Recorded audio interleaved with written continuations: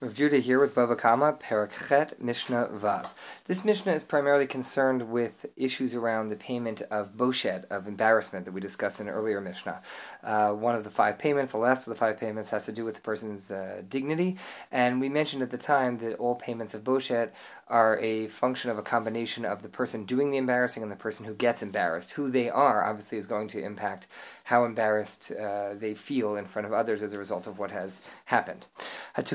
Noten lo sela. So it's not really clear what tokeya means. It seems to be that one hits somebody else, maybe hits them in the ear, might be related to sound like tokeya, like tekiyat shofar.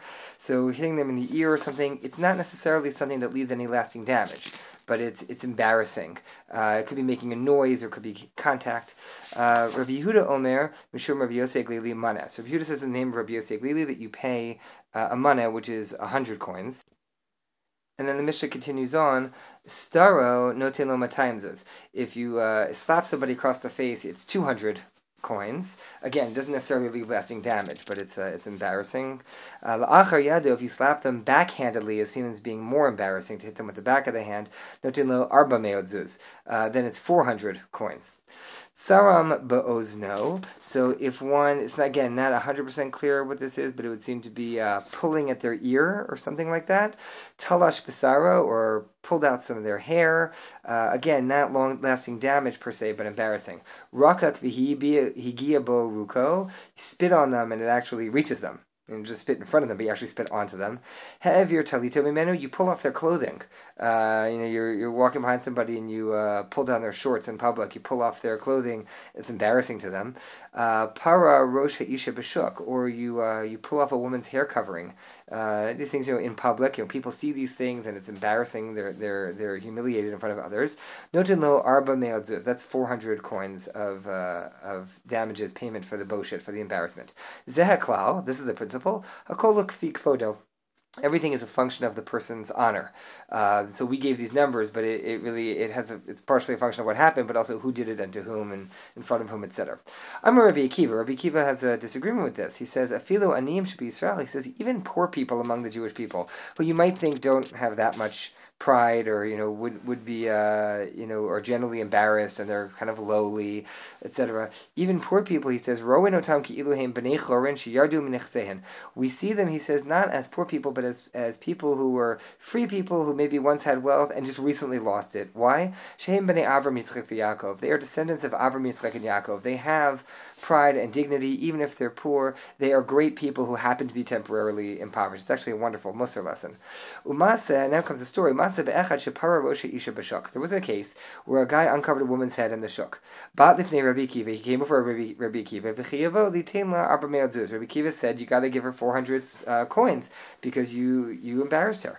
So the guy said, all right, Rabbi, give me a little time. I have to get the money together. Rabbi Akiva gave him time.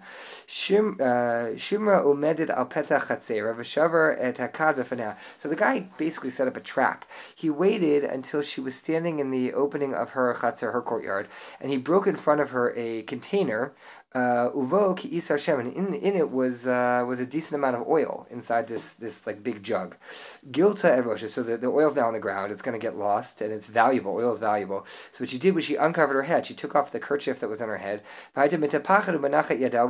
She starts either soaking up the oil with the scarf, or just taking the oil with her hand and putting it into her hair. She's using the oil. It shouldn't get wasted. But what you see here is the guy went and got witnesses to show this happened.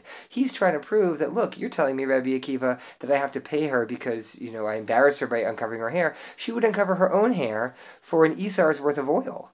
Not even 400 coins worth, a small amount worth. So she's willing to do it. So therefore, why should I have to pay when she's willing herself to uncover her own head just to get a smaller amount of oil, much less than 400 coins? I shouldn't have to pay her 400 coins. She sees herself as lowly, but he doesn't realize also he's dealing with Rabbi Akiva, who says that everybody has dignity.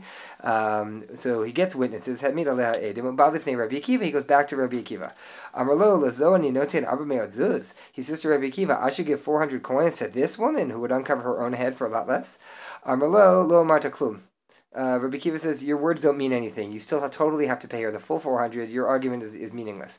Why? Hachova ba'atzmo afal pi she'eino rashai pater. If a person decides to hurt himself, even though it's not mutter, one does not have permission to hurt themselves.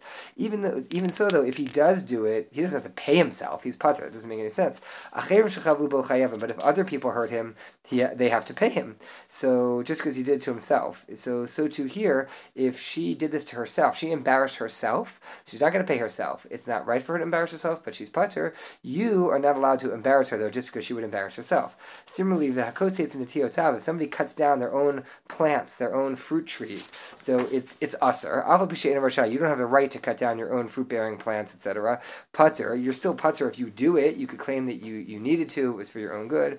But if other people cut down your plants, chayavim, they still have to pay. So just because she would do it to herself doesn't mean that if you do it to her that you don't have to pay anymore.